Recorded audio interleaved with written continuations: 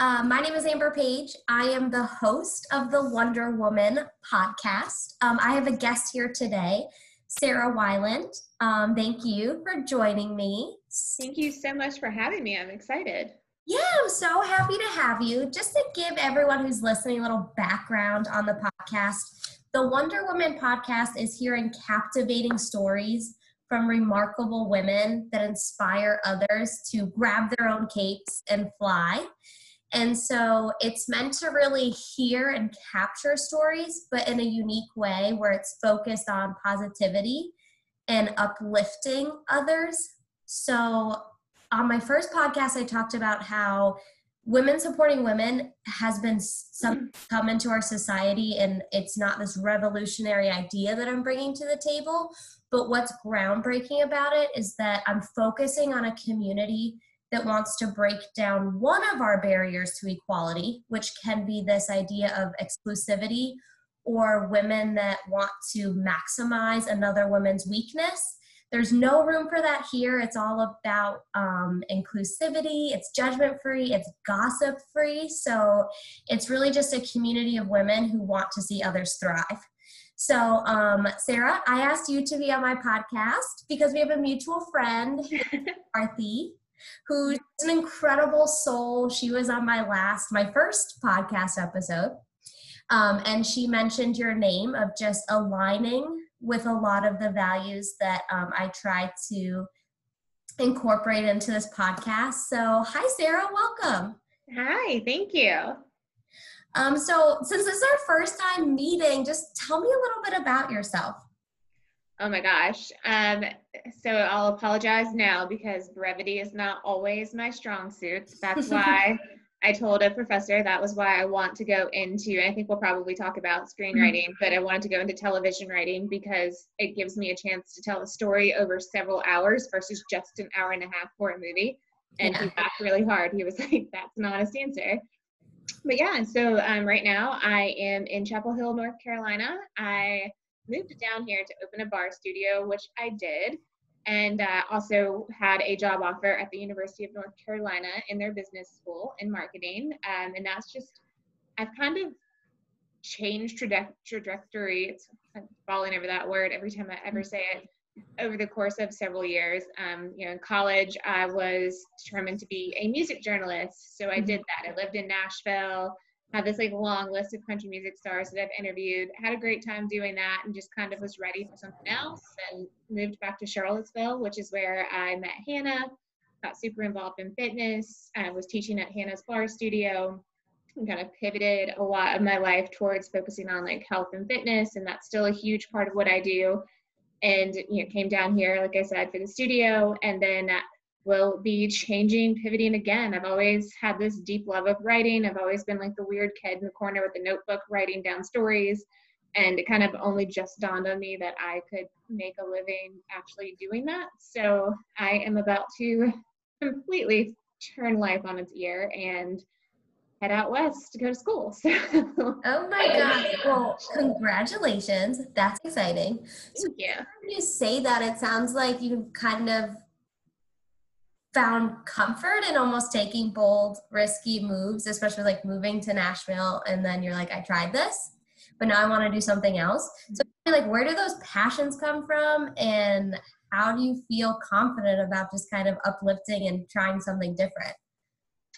I am a big, big believer, and it might be getting a little new agey here, in my gut instinct. And, when I made that decision to move to Nashville, for instance, I was just in a place of I was in my hometown still. I had graduated from high school. I was going to night school full-time, working a full-time job all day. That was just absolute, watching paint dry. I was merging duplicate medical record numbers.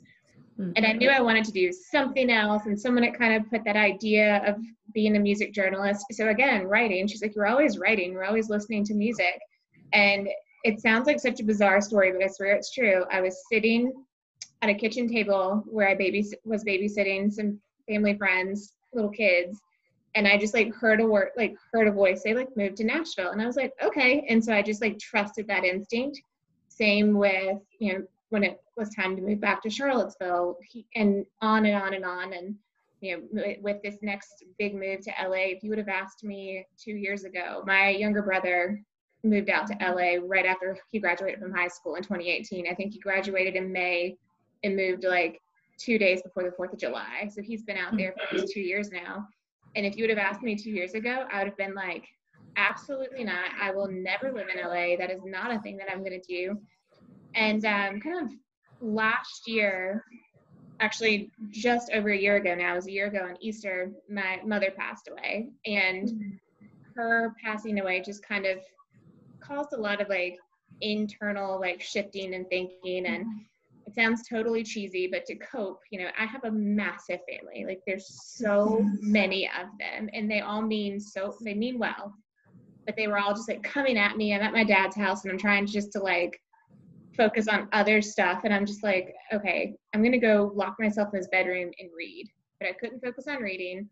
So I ended up pulling out my laptop and I started writing. And again, this is so cheesy, but I started writing fan fiction. And this was something I used to do like back in the day. But I just finished watching Chilling Adventures of Sabrina on Netflix. And I got really into it. I loved the storyline. So I wrote this like one-shot story. And people loved it and they wanted more. So that was like what was my way of coping became something that was like, wait a minute, like this is something I might be able to do. And then I, kind of last gut check instinct, I was reading Shonda Rhimes' Year of Yes book. And on page 80, because I've bookmarked it, she says, it's a speech that she's giving at her alma mater. And she says something to the effect of, getting into USC film school is harder than getting into Harvard Law. So I decided to go do that. And I was like, well, I'm going to do that too then. And that was literally the point in which I decided I was going to go. I'd never written a script. I didn't know how to write a script. I was Googling like how to do this and applying to like the most competitive film schools in the country. But yeah, I mean, I've just always trusted like that gut instinct. And when it feels like it's really big, it's really scary, like even just today, like today has been one of those Mondays to give Mondays their bad reputation with like just kind of one thing after another. And I look at those as like confirmation that you're going the right way. So yeah, I mean, that was a little bit of a new agey kind of answer to that question, but I just. No. I love that answer. I do. I one think it's different. A lot of people, myself included, like the unknown, taking big risks, changing careers, states, moving somewhere totally different. Just hearing you talk, though, I feel like you could write a movie on what you're talking about. Like movies when people are like, I will never do this, ever. Mm-hmm. They like flash forward one scene and it's like, I will never drive a minivan. And then you like see the moms like sitting in a minivan. Like, it's like, I will never move to LA. And then flash forward, here you are. Yeah.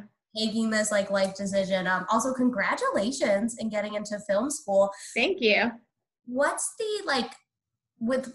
I guess you could now, not knowing what it's like yet, but the application process. I know you said you compared it to it can be even harder than getting into Harvard Law.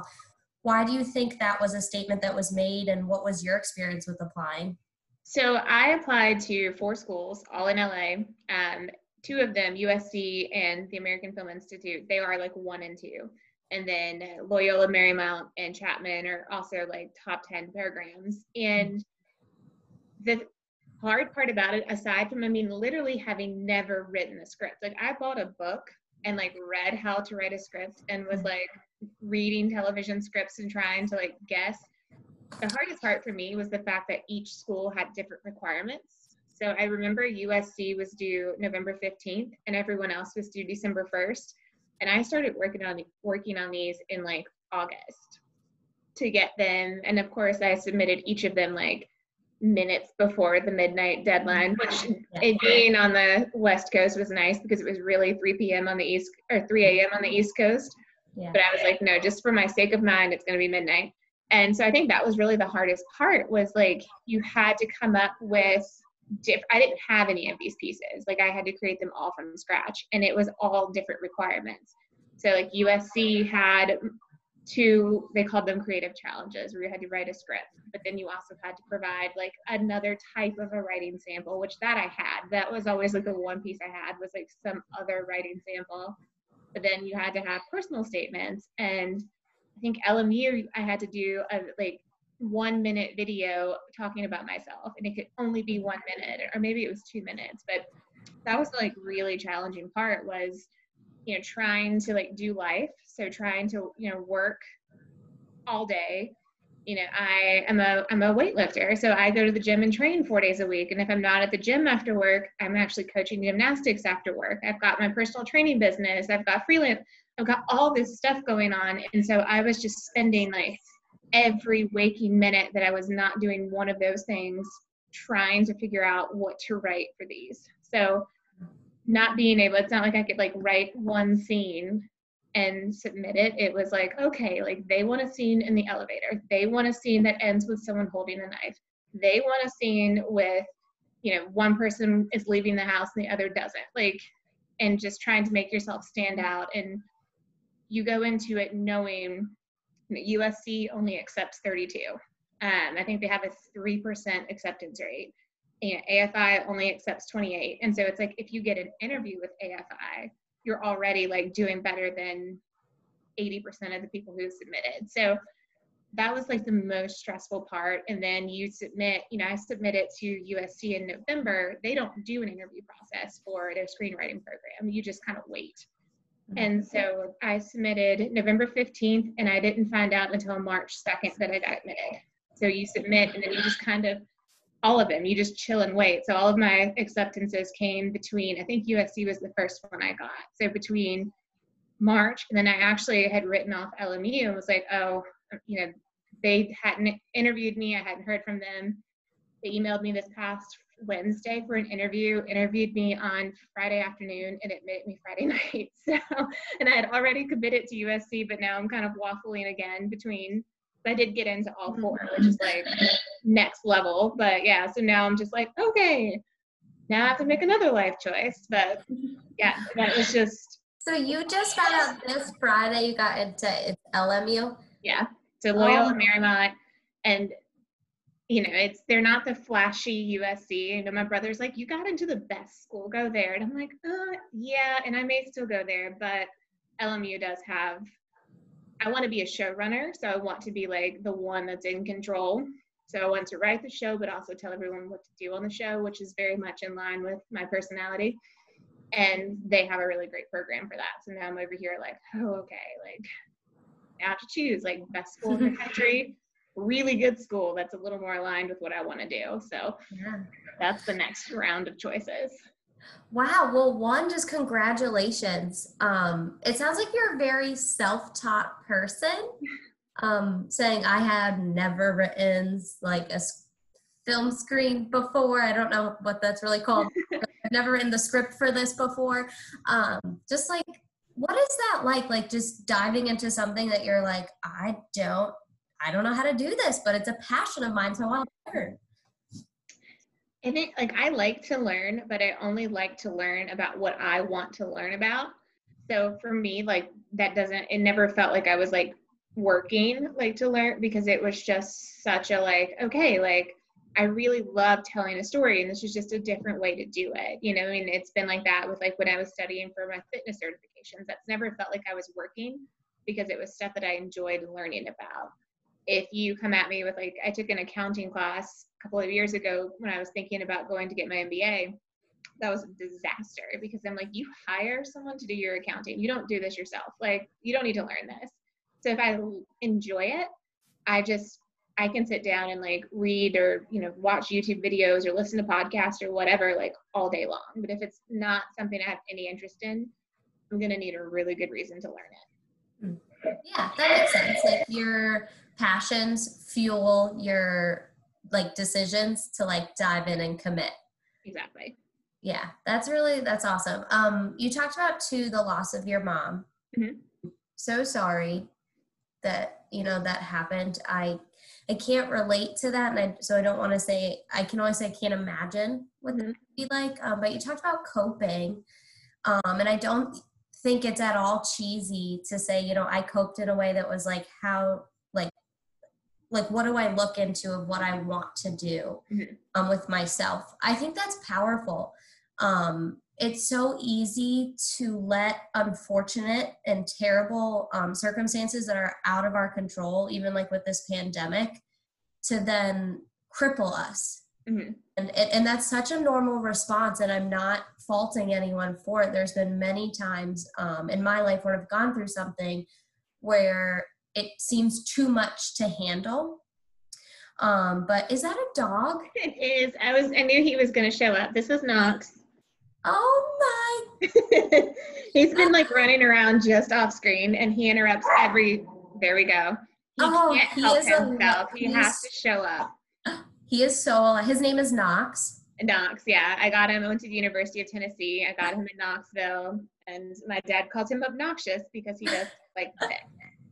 I was like, it's coming. I knew he was getting closer and closer. I'm like, he's gonna jump.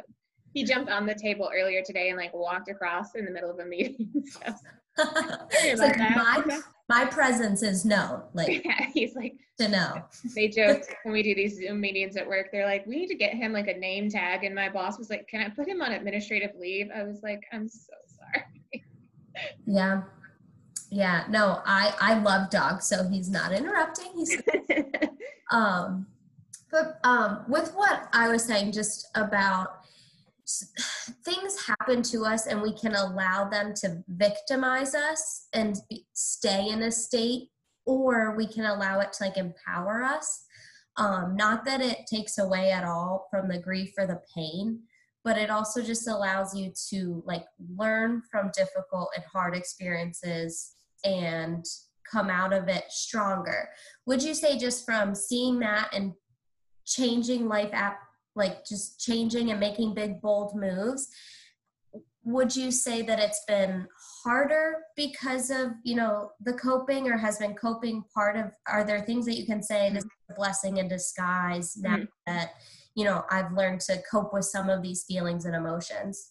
Yeah, I mean, I think it's a little bit of both. Like my mom and I had a fantastic relationship, but we also had a complicated relationship. So in some ways there was, some like if she were alive right now and I called her up and I was like, hey, move into LA, she'd probably like completely freak out. My dad freaked out in a different way because he's like, I'm his only child. It's baby girl. He cries when I get in the car to drive 3 hours home. Now I'm going to he's going to have to get on a plane to come see me. I think with me and like mom passing, it did help me to like sit down and write and to kind of cope and kind of, I don't want to say there was like a freedom in her passing because that's not the right word either, but there was sort of this like, she'd been sick from like July through, April. And it was lifestyle factors. She was diabetic. She had high blood pressure. She had, a number of diseases that were in some ways preventable through lifestyle. I mean, you can't outrun genetics at the end of the day, but there were a number of factors there. And I think probably some of that does influence me like being so dedicated to fitness. But I think it's been interesting to watch how me and my siblings all cope differently. So like I kind of coped with like I wanted to get back to quote unquote normal. Like I spent my week at home in Virginia and was like, okay, like I need routine. I need to like kind of start to get my wheels back. Whereas like my brother, he still struggles. He's out in LA. Hey, he's out in LA and he's he does have his partner out there, his friends, whereas my sister, she was like, okay, well, I'm back to college now. They're twins. And so it's interesting to see how like each of us have coped with it in our own like really unique way. But then we also each have like a really unique relationship with her, complicated and otherwise.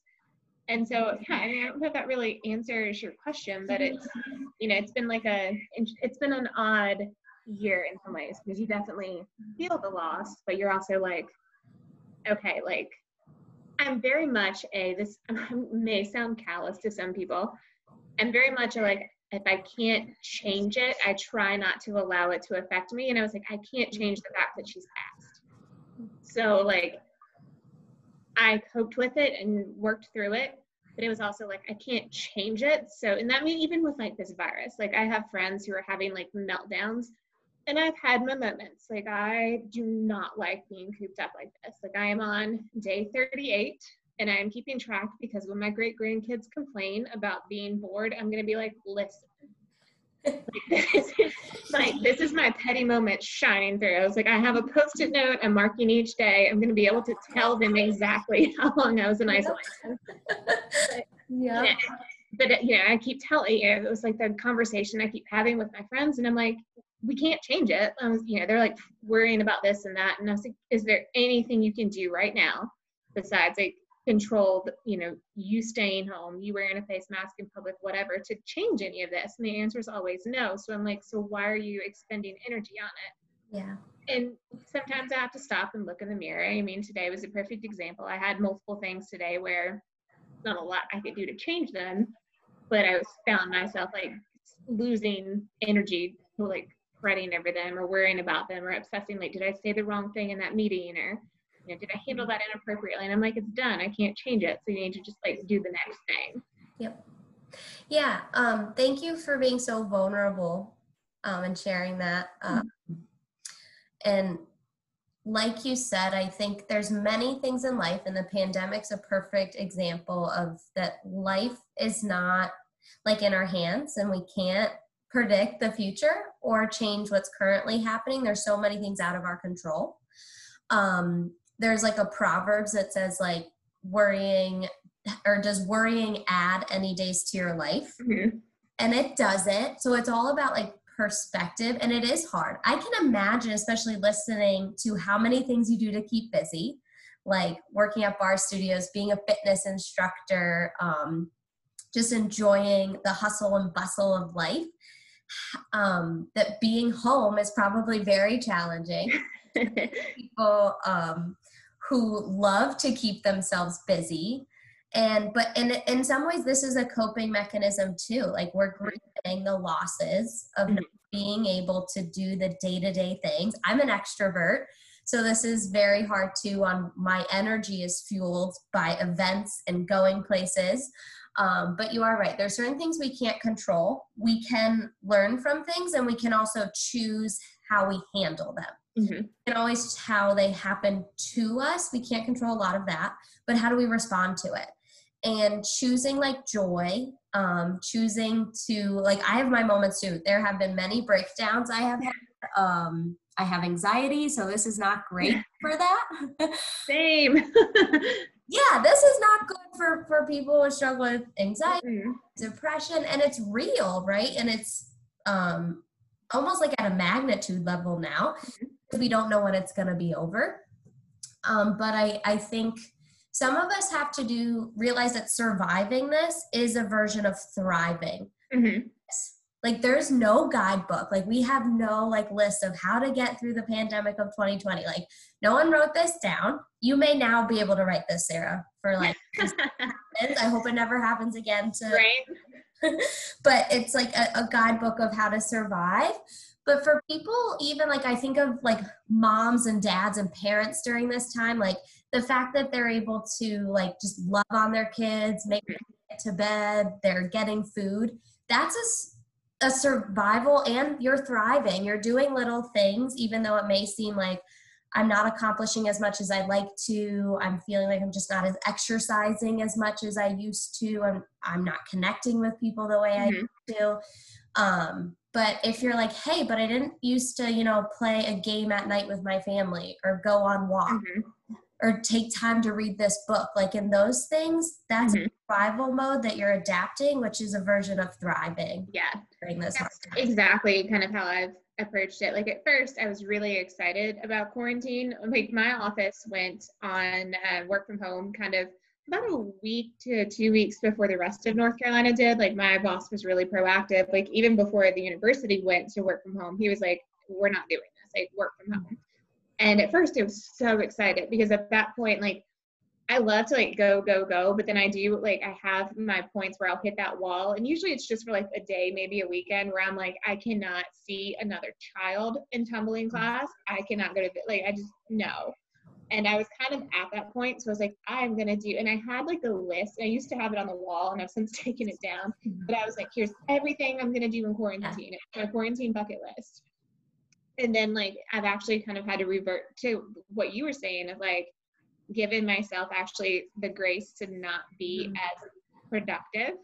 Because I was training to try to make a a national weightlifting meet, and like the qualifying date was end of May. I was already going to be kind of pushing it with what I'm capable of doing, and at this point, like, I'm not going to make that meet, and they might not even have it, for one, because of coronavirus, but also like I've got a wrist injury right now, and I can only snatch but so much on my tiny patio. So it's been like that, like adjusting. But then it was like, you know what, like I've been doing a lot more like cardio based, like more like CrossFit workouts, and I'm like, this is actually kind of fun. Like I'm kind of, enjoying, even though maybe I'm only working out 3 days a week, and it seems like I'm only doing, instead of these like hour-and-a-half training sessions with heavy weights, I'm doing like a 30-minute workout on my porch with a dog who is like, it's like this added bonus of like agility training while he's like, I'm jumping rope and he's like popping in, he likes to drop the ball like while I'm jumping rope. And so there's like the ball, I'm like doing double unders and there's a ball under my feet. I'm like, this is like a circus routine. But yeah, it's just, adjusting to like your environment and like finding those positives of like, I love to read and I hadn't had time to read because I was coming home and I write every evening, or I work on my fitness business, or I do something. And, I mentioned coaching gymnastics. Well, if I coach gymnastics, I don't get home until after 8 o'clock. And so, it's been like a 12-hour day gone from home. It's like you want to play with the dog, eat your dinner. All of a sudden it's 10 o'clock and you haven't even started on your client check-ins yet. Yeah. And so I was like, oh, I get time to read. I get to like improve my sleep. So it's absolutely finding those like little wins of like, I've gone from sleeping 6 hours tonight to 7. Like, yes. Yeah. And give yourself grace. I love that you said that. I think people have to give themselves grace during this time. And I was the same, where I made this huge list, kind of like what you said, of everything I'm going to get done. And I was kind of like, oh, if I like measure myself based off this list, then I'm quarantining terrible. Like, just failing. I think life is where do you measure that? If I were to truly measure my value or the way I spent it based off of doing all these things, rather than saying, like you said, hey, maybe I'm slowing down a little bit. I'm spending more time reading or journaling or self-reflection. I'm growing in different ways. I'm also learning how to cope through a worldwide health crisis. That's something that I never expected to experience. Like, we are learning and adapting to things that are out of our control, social distancing, self-isolation. Like, there's so much that we are now adapting to, which in some ways will make people stronger, learn that they're adaptable.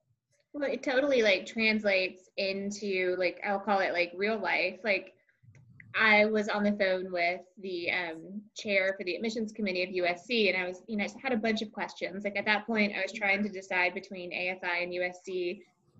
And one of my like question marks around it was like the age of everyone in the program, and like expressing to him, like, and he was genius. Like, he totally picked up. Like, I was trying not to basically come out and be like, I'm afraid I'm going to be the old one, because I'm 34 years old. I'm changing careers. And I knew at least a good number of the people coming in were like right out of college. And I was like, I have lived a life. I've paid bills. Like, I have, done things. Like, I've traveled, I've done all this. I have like life experience. And granted, it's not a ton. I'm only 34, but it's also like comparatively to like a 22-year-old.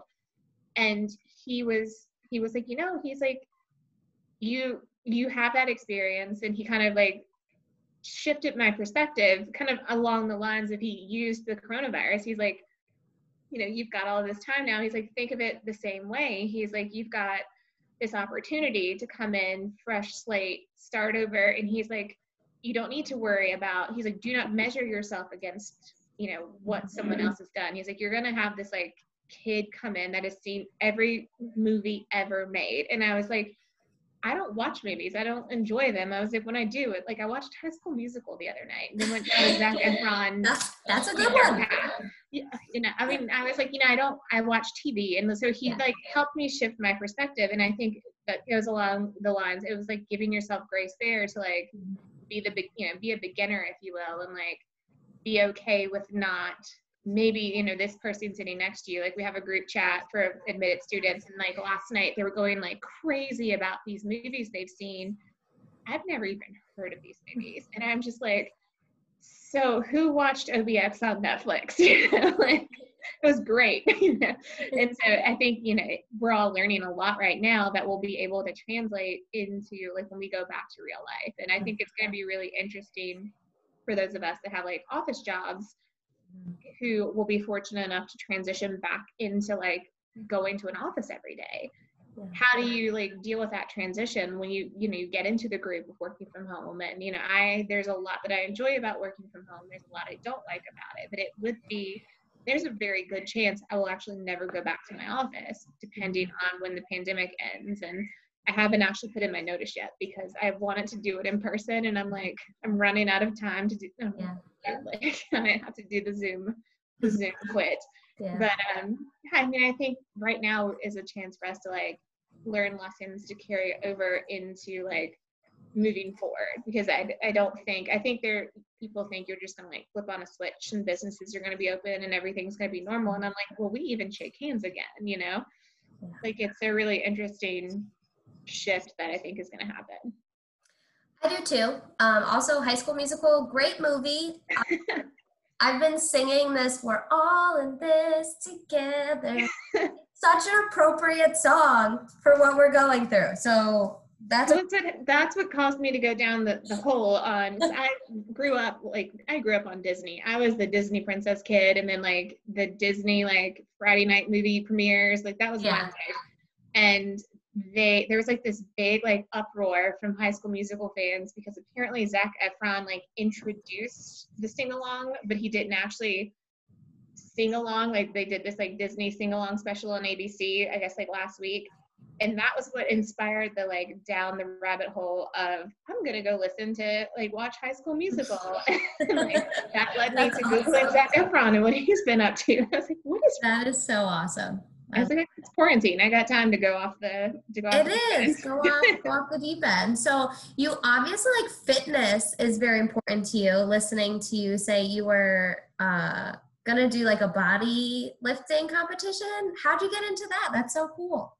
It's kind of a funny story. Like you know, again, like brevity reasons, I won't go into the whole details, but like I was very much an overweight kid, and like when I started college I weighed about 100 pounds more than I do now, and just through like years of like trial and error I started to like figure out how to lose weight and got really interested in it, started taking bar, and for like completely vain reasons I was like, I'm not tall, I'm 5'2", and I'm never like, I wanted to be that like lean ballerina, and you know, the bar franchise that I started at was like, get long, lean limbs, and you can't actually do that. But you know, you can't change the shape of your muscle, but so much is what it amounts to.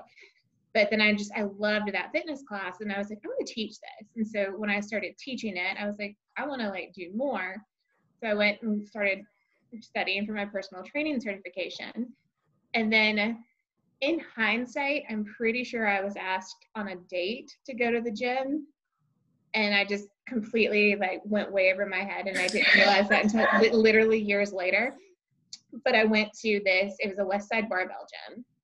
And if you Google West Side Barbell, you're going to see these massive, massive men. Most of them have beards. They're like tagline strongest gym in the world, and they do crazy stuff. Like they like strap their deadlifts to the floor with bands, and they pull against it. There's chains. It's this like crazy way of lifting. But in Charlottesville, they have, and it's called the gym. Like, it's no nonsense. He named it the gym. And it is just some of the best coaching I've ever had. And that, like, I went once and I got hooked on weightlifting. And I realized really quickly that I wasn't made to get this, like, lean ballerina figure, because I'm really, really strong. Like, I got really strong really fast. And I really loved weightlifting. Like, I was powerlifting there. So powerlifting is squat, deadlift, and bench press. And I was enjoying it. I was loving it. But then when I got the opportunity to move to Chapel Hill, I knew that there wasn't going to be a West Side Barbell gym here. It's really hard to get like a West Side Barbell certification as a gym. You can kind of individually get one, but to have your gym certified is like a whole, like, you're in an elite like handful of people to do that. So the closest I found down here was a CrossFit gym. And I started going to class. I absolutely love the owners, Chad and Kelly. And from like day one, they were like, you need to go to barbell club. You don't need to be in CrossFit classes. We have CrossFit class and they have barbell. They're like, you need to go to barbell club. Like, you need to learn how to snatch. You need to learn how to clean it. I'm like, I'm not doing that. But then when I started like doing some of those movements periodically in class, because that's kind of fun, I could get better at it. And so finally, like they're big on goal setting there, which is one of the things I love.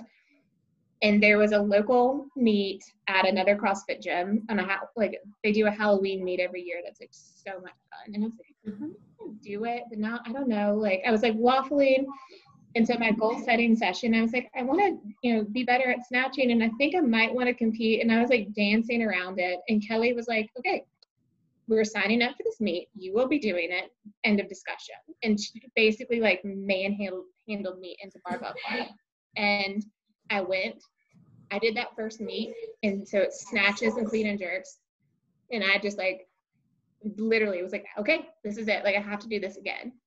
And so I've been competing for about a year now. I have finished, and I'm going to be super bitter when I say this, I have finished second in every single meet I've done. So literally by 1 kilo at times. And I'm just like, I want to win, gosh darn it. How many people? How do they? So I've been against everything from like 2 to like 5. Okay. Because I've been doing like the local. So you have in USA weightlifting, you have local meets, which are like my gym has 2 a year. There's like, different areas, and it's just, it is what it sounds like. It's like a local meet. You don't have to be registered with USA weightlifting. You don't have to wear a singlet. It's really just like show up and lift. But I was like, okay, like I want to like compete at nationals. And so you can qualify through it by hitting a total. And so that's like the next goal. I mean, it's kind of like, I have a big issue with, so at the calendar year that you turn 35, you become a master's. And so next year I'll be a master's athlete, which the good side is that I can like snatch the total that I need to qualify for nationals. But it's also just like, I don't feel like I'm a master's athlete. Like 35, you're a master's? No. Because like it's literally from 35 up, you're a master's. So yeah, it's just something I really love, like the like concept of being like a strong girl. And I am the token girl. Like I have no problems. I'm the only girl on our barbell team right now. And I get a lot of like questions, one from like people on like Instagram, and they're like, how do you like, there's, the perception of like, why are you strong? Like, why are you like, because they kind of think like, they think women lifting weights, they get big and bulky, and they're like, you don't, you're obviously muscular, but you're not, like, why is it? So there's like an educational component there. But I also get like, are you comfortable? Like, how do you deal with the boys? Because you go on Instagram, you go on my Instagram stories, and you see like the guys that I lift with, they're idiots. They're the best idiots in the world. They're like, if I had a flat tire or I needed to hide a body, like I know who I call. Like I would call specific ones for specific things. I'm like, you would help me change a tire. You would help me like. But like, what it's also taught me though is like being the only girl in that situation multiple days a week has kind of shifted how I handle myself in like my professional life. And like I'm going into an industry with screenwriting where women are very much the minority. Like women, they're getting more recognition, but it's not women winning the Emmys and winning the Oscars. And I'm like, being around all of those boys has given me like so much confidence, because I usually let them go with like their like antics, but I have days where I'm like, hey, there's a female standing here, we need to stop that. But then they're also like, they're great for like dating advice. But like we had some interesting conversations about that. I can imagine. I mean, my first job out of college, I was the only girl. I was just out of college working for Dollar General's corporate office. There was 4 other men in marketing. The next youngest one, I was 24. The next youngest one was 36.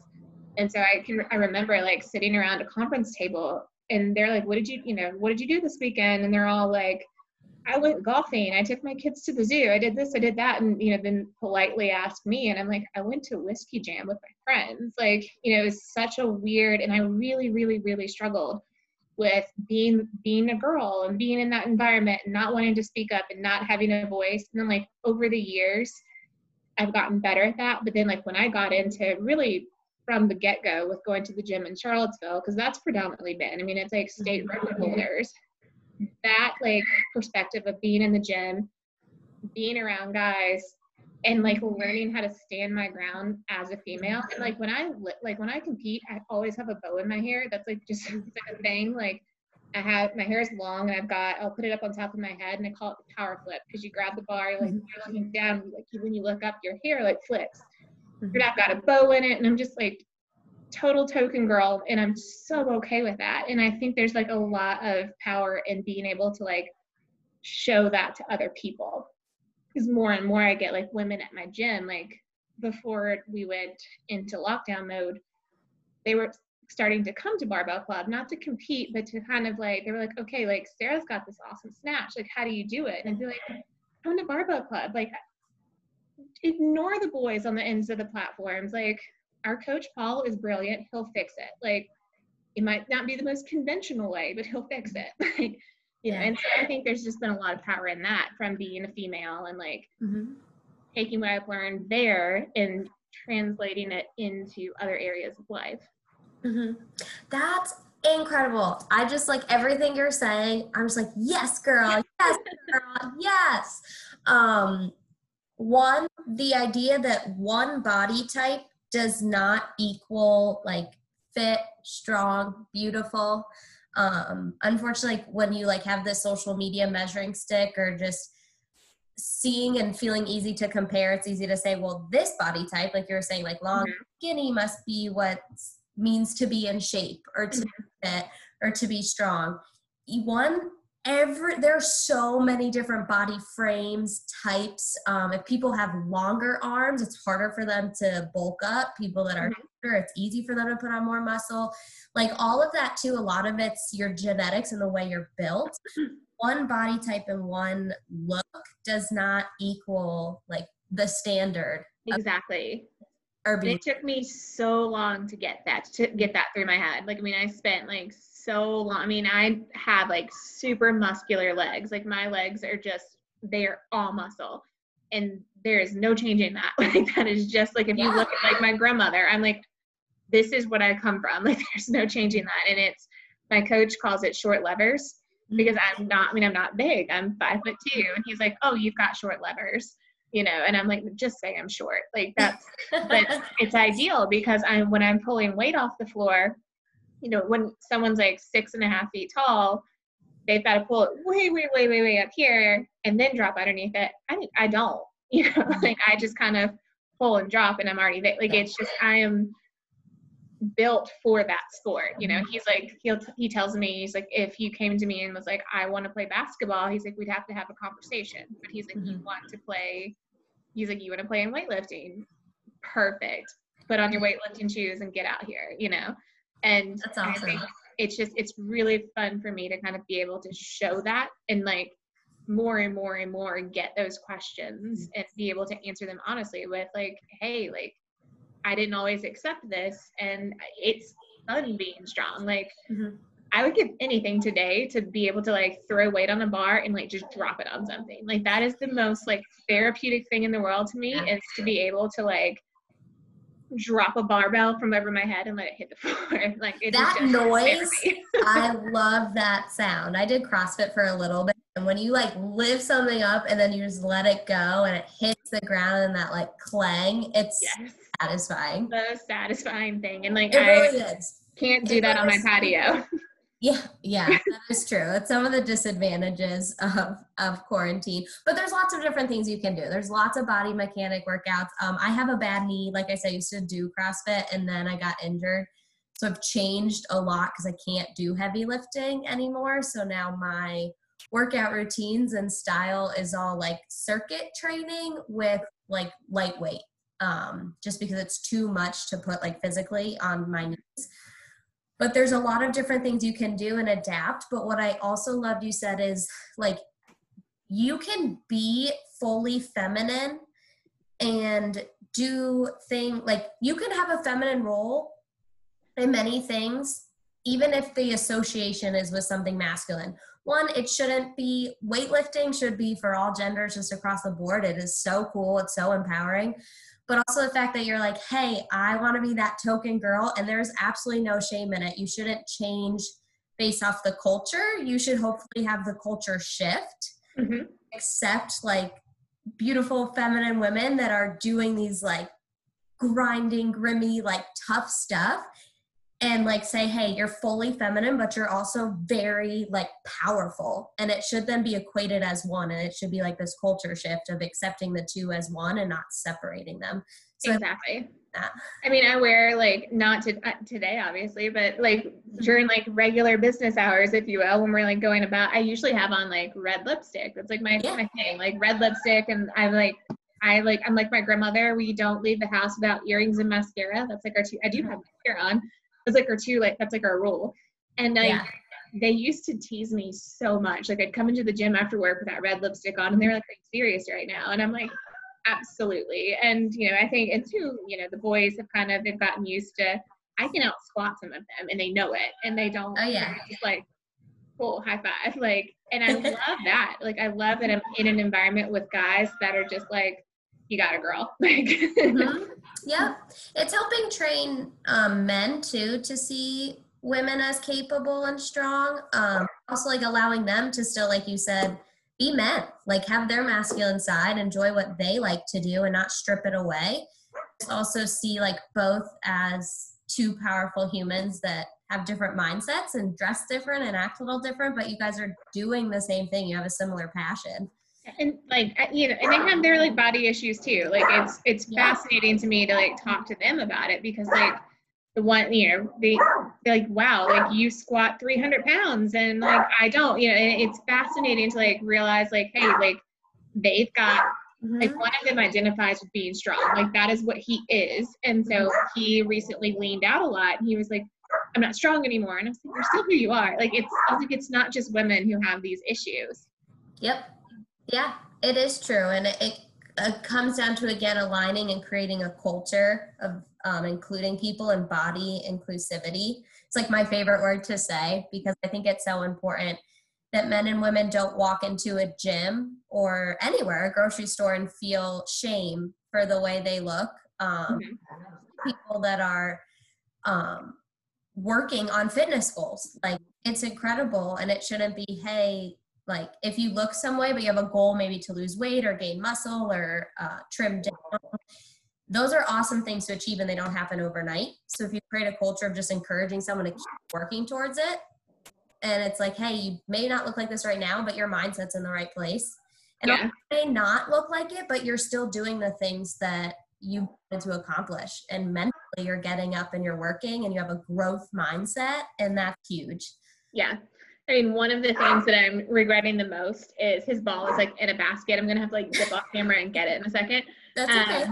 One of the things that I'm regretting or just going to miss the most is actually, sorry, he was like not going to stop. No, that's okay. He's awesome. My gym, like I love my gym. And that was like when I was moving down here, that was the same thing. Like I wasn't like upset about leaving my family and my friends in Charlottesville. It was leaving my gym. And then I found that same kind of culture down here, and I'm like, I'm about to move to LA, and you have to, I mean, it's starting over. It's all, you know, it's like finding, like, I had to take my dog to the vet the other day, and I love his vet. Like I love him. And, you know, it was like, yeah, go ahead and give him a whole physical, because, you know, I'd rather like the people who know him really well see him. But it's like, you know, you move, and it is like the thought of like, I have to find a new gym, I have to find a new hairstylist, I have to like find a grocery store, you know. Like I remember moving here, my mom and stepdad they unloaded the U-Haul for me. I was like, okay, you can leave now. Like I didn't want their help putting things away, because mom and I didn't do things the same way. I was like, okay, like go, you've been with me all day, like leave. And I remember like standing in my apartment and being like, oh my gosh, like I don't have a trash can, I'll go to Target. And then it's like, oh, I don't know where Target is, you know, and having that like that moment of realizing you don't know where anything is. And I'm like, Chapel Hill is so small, and it was very easy to figure it out. And I'm still figuring it out. I've lived here almost 2 years now. And I'm like, now I'm about to go to LA where it's huge and massive and easily the biggest city I've lived in. I mean, Nashville was big, but this is like next level. And, you know, it's just kind of like that, like, okay, like you're absolutely terrified. So that probably means you should do it. Yeah, well, I'm really excited for you. I think everyone should, and I know you've moved before, so it's not the first time doing this. But should try to get out of a comfort zone. I'm not saying that you have to move across the country, but if you are doing that, that's incredible. But to just like encourage like women that are kind of not feel stuck, but maybe wanting to take a next step, especially when you're younger. I moved out of my house at 23, and it was like out of college. And I have such a funny mom. Like she was a single mom for 5 years or 10 years. She then got remarried. There were 5 kids. So she was always big on like independence and making sure that you could provide for yourself. And so when I finished and graduated college, I was home for only about 3 months, you know, applying for jobs, working full-time at a senior living community. And like within 3 months, she was like, so what's your game plan? Like, you need to get out of the house. You're going to start paying rent. And it was like so quick. I'm so grateful for it because it pushed me out of my home. I encourage people, like you said, it is scary though. You don't know anybody. You don't know where the grocery store is. You have to GPS how to like get back home when you're, you know how to get back GPS how to get back home. Yeah. You're like, I don't know how to get to my apartment. So, and it can be frightening. So with moving to California, do you have any connections there like now? I mean, my little brother is out there. He, you know, he's been out there for 2 years. He goes to UC Irvine, so he's down in Orange County. But his partner lives in LA. So, you know, I do have them, but he's 14 years younger than me. So there's, you know, it's really funny. He's so excited. Like I said, he's the one that struggled the most with our mom's passing, and he's so excited to have me out there. And so it's like almost every day now, he's like sending me apartments and, you know, things like that, because at this point I can't go out there before I move. Yeah. And so at this point, I'm going to probably have to rely on him to like go visit places. And his partner's a little bit older than him. So I'm like, take Richard with you. Richard. He may have a better idea. Exactly. And like, he's been, you know, amusing himself by like sending me rentals. He's like, look at this one, but they're like the worst, ugliest ones you can possibly imagine. He's like, look at this. And it's like turquoise trim and yellow appliances. And, you know, it's ridiculous. And, you know, but yeah, I mean, I know of people who live out there, like they're not like close connections by any means, but it's just one of those things where like, I'm just like, I got to do it. And I have to like go out there and like, you know, probably move sight unseen at this point. I was supposed to go out a few weeks ago and like go to USC at Students Day and like kind of drive. I was going to like drive around neighborhoods and try to figure out like where exactly I'd like to live versus like where the internet tells me I'd probably like. And, you know, and I don't get to do any of that now unless something pretty drastic changes in the next few months, because at this point I'm planning to, you know, drive cross country in July. Wow. So, I think my brother's coming with me, and that's his plan. But I do have like friends and family kind of like in Tennessee, in Arkansas, in Colorado. So it's kind of like spread out stopping spots. And I was like, we'll do that. And I was like, and then we'll like drive through like the Grand Canyon, because not like. How do you think Knox is feeling about going with you? I think he's gonna love it. He's had a really hard time with allergies this season, and like even just that, like we both have, but like. He was so just not okay for a couple of weeks. And I'm just like, don't worry, buddy. We're going to move where there's like less pollen. And honestly, as long as he's with me, he's lived in, this will be his 4th state, I think. Yeah, his 4th state too. So he's just, as long as he's with me, like he's great in the car. Like we'll have, like when we first moved here, like it was a little rough for, you know, the first couple of weeks while he kind of like got used to it, but he'll be fine. Yeah, I mean, it's just kind of like, I say all the time, like the very best thing I ever did for myself was go to the University of Tennessee, because at that point I had lived at home in this teeny tiny town in Virginia outside of Charlottesville. Like if you've ever seen the Waltons on TV, like that is literally where I grew up. It's from like the 70s. Yeah. Cool. That's where I grew up. My grandpa was friends with that family. There's a whole history there. And people just didn't go to college where I grew up. And so I transferred after 2 years of community college, and I went to Knoxville. And I remember my mom and stepdad driving out, and I was standing in the parking lot of my apartment complex, and I was like, well, cool. And again, it was that same, like, I didn't know anyone, like absolutely anyone. I was like, I don't know anyone.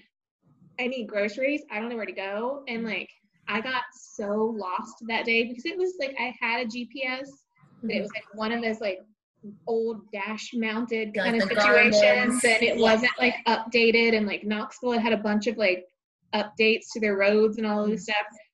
And I got so lost, and I ended up in a bad part of town, and it was the first time I'd ever seen poverty. And that was something that was so shocking to me. Like, I remember seeing this family that actually later learned they were immigrants from Africa. And there was like a settlement there that they didn't have, they were homeless. And I remember like an entire family sitting on the like sidewalk, and I'd never seen that before. But being so out of my comfort zone and forced so far just from like teeny tiny mountaintop town where your neighbors are your granny and your grandpa and your aunt, it was like, whoa, and it was easily, I say all the time, like, that is the very best thing I ever did for myself, because it made me far more fearless to go do those things. And I'm so glad my brother and sister have done it as well. I mean, my brother's out in California, my sister's a couple hours north of where we grew up, and they're both kind of, it was fun to see them after their first year of college just be like, how do you people live here? Like, they live in the middle of nowhere. There's like, my stepdad is 45 minutes from the grocery store, it's like, it's been so fun for me to like watch them experience the same thing I did of like, wow, like there's like a world out here. So yeah, I mean, I say I'm 100% with you. Like, best thing you can do for yourself is like make yourself uncomfortable. Yep. It's true. You should move. Moving also, like, it helps mature you. And also when you don't necessarily have, like when I moved to Westchester, Pennsylvania, I didn't have any connections here. I knew one family friend, but other than that, I had no family, close friends. And it truly like makes you like rely on like what you know to be true, but also it's self-forming. So tell people like you create independence, you go into survival mode, like what you were saying, like ending up in a bad part of town, like you're like, okay, like one, eye-opening, what an experience, but two, like then how do you navigate your way back? And there's a lot of like just life growth and maturity that happens here on your own. And you don't necessarily, I mean, living in community is wonderful. And I think people, have family, have friends, but it's also such a good time to figure out who you are and feel comfortable with who you are by yourself. Yeah. It's not, just something you grew up learning. You really get to like form what you believe to be true in your faith. And I just, I've loved living on my own, and I encourage my friends to do it. I'm like, get out, move, take that. It gives you the freedom to like be who you are. Because I think you like, growing up in such a small conservative town, like we did, like you kind of inadvertently take on the ideals of like your family because you don't know any better. And, my brother is openly gay, and he's, that was something that he wasn't comfortable with being until he moved out of this small town, and it's kind of, where I, like, it's weird for me when I go home, I wrote a blog post about this recently because I was like, I don't feel like my hometown is my home anymore. It's like, it's where my dad and my grandparents and everyone is, but it's like, I no longer fit there. And that's kind of how my brother especially, but my sister too. And it's just, you get that, like, you go to the grocery store, for instance, and you see, like, was there, a few months ago, and this girl was talking to me over the meat counter. Like, I was picking up some deli meat for my grandma, and she's just like, she knew me, and she's like, so what have you been up? And it took me a minute to figure out who she was, and it was only because I saw like her name tag, and I was like, that's who she is. And so I'm like, oh, like, what have you been up to? And she starts talking about, like, this is the job she had when we were in high school. We graduated in 2004. And so, and she's still there, and she's like got like 3 kids, and she's this and this. And it was such a weird moment for me because she's like, so what are you doing now? And I was like, oh, you almost didn't want to tell her, because it was just like, you can't relate anymore. And so, that's been a really, that's really been, especially since my mom passed away, that's been like something that I've actually really had my eyes opened up to, of like, it's still home because I mean, my dad's there, you know, my grandma, my granny, but it's also like, I don't know that I will ever actually live there again. I may when I'm like in my 70s and ready to retire and live, you know, my dad's always like, this house is like yours one day. And I'm like, you live in the middle, 18 acres of nowhere. Like, beautiful. I don't want that.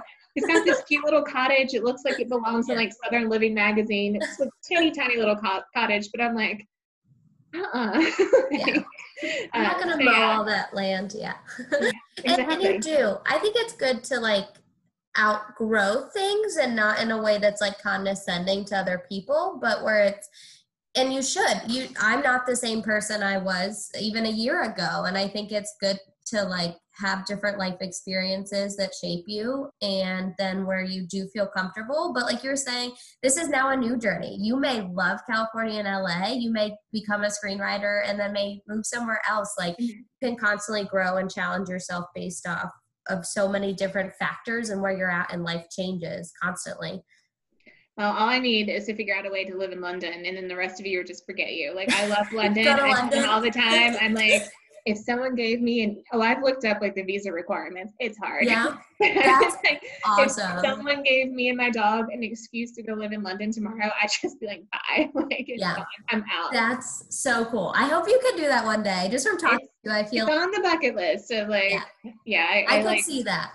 I joke and tell, like I told Hannah, I was like, that's the real goal of living in LA, is to like go and like have one of these like British actors like fall madly in love with me, and I'm like, there's my ticket. I can go with there. It is.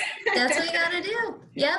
That's totally, exactly joking, but also not. I'm like, just gonna stick that out into the universe. Like, throw it out there. I'm like, it should. You should. It's like the law of attraction. Put it out there. I'll accept Australia. That works too. Like, Australia would probably be, or New Zealand. Like, I could go anywhere, like New Zealand, Australia. Yeah, I was like, I haven't been to those places yet, but I was like, I feel like I would really like Australia. I was like, I love London. I've been there several times, but I'm like, you know, the British boy doesn't work out. Like, you know.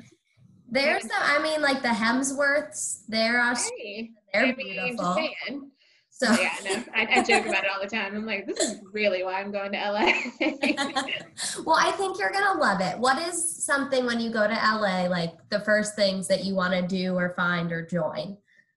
So definitely want to find a gym first, but I really want to go to the beach first. Like, one of the first things I want to do is go to the beach. And it's like, I've put my toes in the Pacific Ocean before. Like, I've been to San Diego, but there's just something about like the beach and going and being able to like, I know they say when you live in LA, you don't go to, they're like, you think you go to the beach all the time, but you don't. And I'm like, right. But like, that's like one of the first things I want to do is like spend a few hours. Like, I love the beach, and I'm like, I just want to go like, put my feet in the water and like, and then try In-N-Out Burger too. I feel like I'm like the only person in the world who's never had In-N-Out. And I'm like, I haven't either. I've been out west. I've been to California. I've been to LA, San Diego.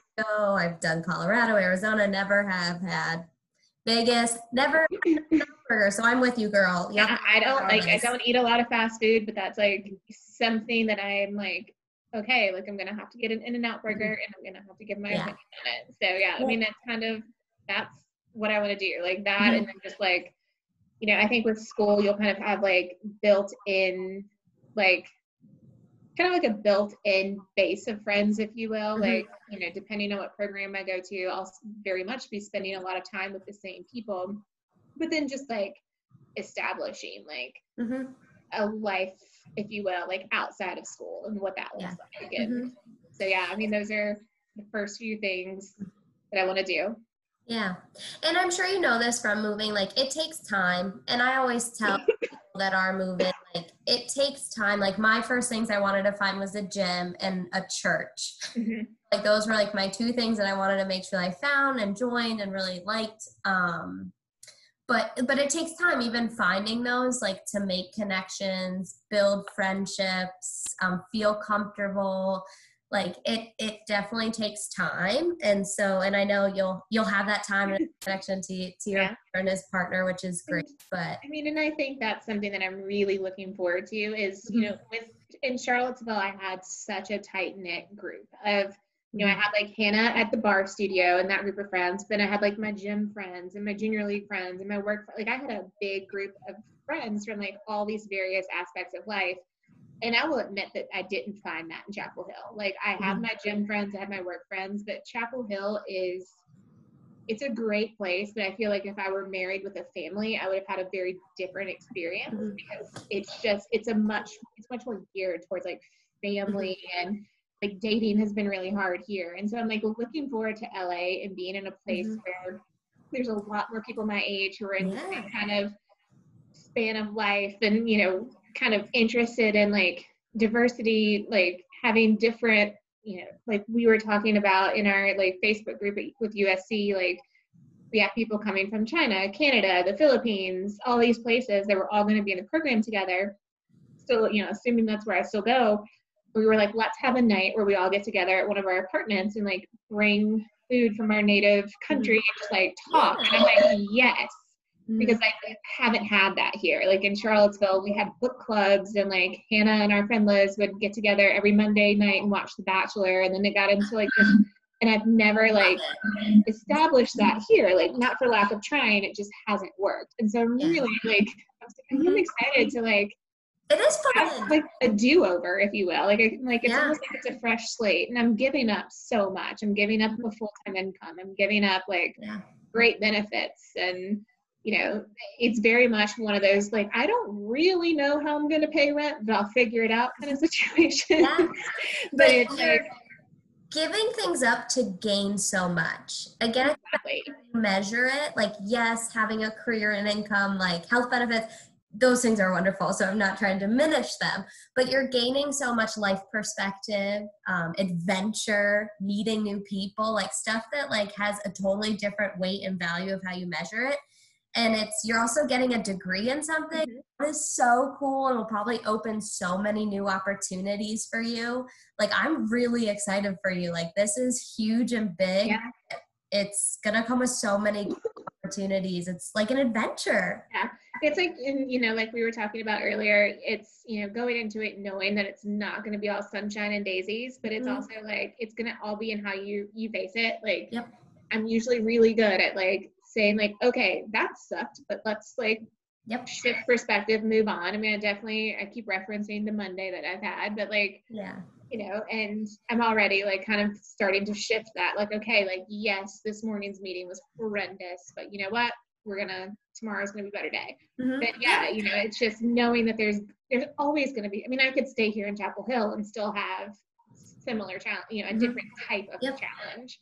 And so, and life is full of those, like, and trials, like, give perseverance. And so at the same time, it's like you said before, like, you can't necessarily change it. Like, when I have meetings, so I'm also in sales, and if I just feel like I didn't do that great at presenting or explaining or asking enough questions, I'm like, but now I can learn for the next time, because I will definitely have another meeting down the road, and you'll have lots of more Zooms, and you'll have times of probably failure and frustration, but that's all about like cultivating endurance and perseverance and character building.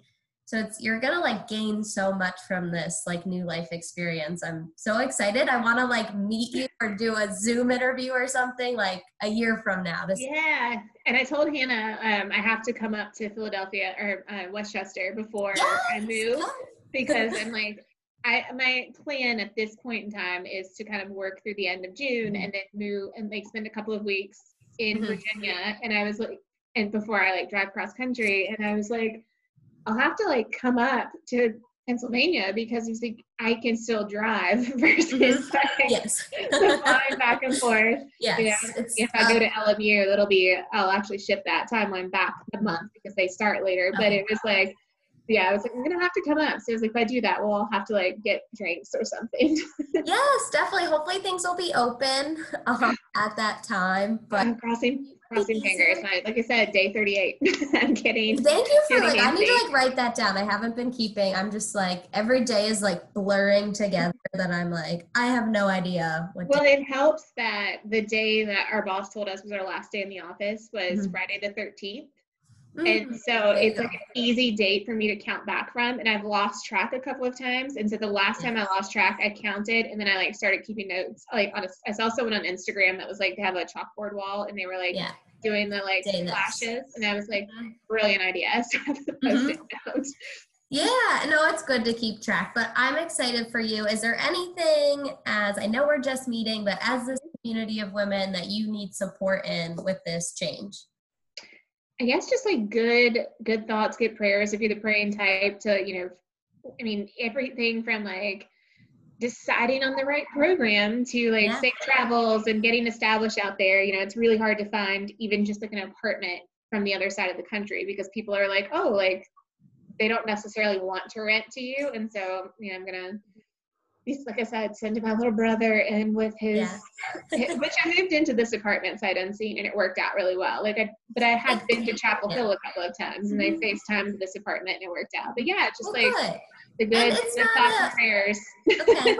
Well, I'll definitely, you know, you'll be in my prayers, and I just hope for like a really successful time out there for you, and that you make those connections, find a gym. Also, with what you were saying with finishing second place, I just wanted to make sure that this one, I really hope, and I'm sure you will, get first place.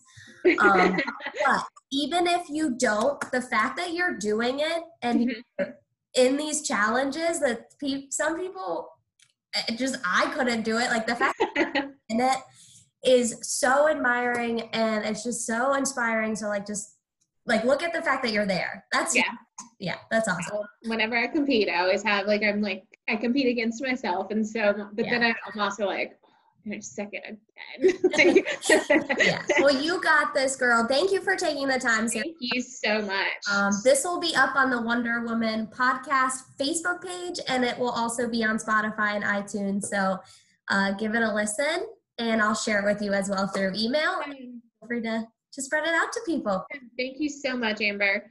You're welcome. Thank you, Sarah. Nice to meet you. Good luck with everything. Thanks for letting my dog crash the party. Oh, he was the best. The best. All right. I will talk to you later. Yep. Bye. Have a good night. Bye.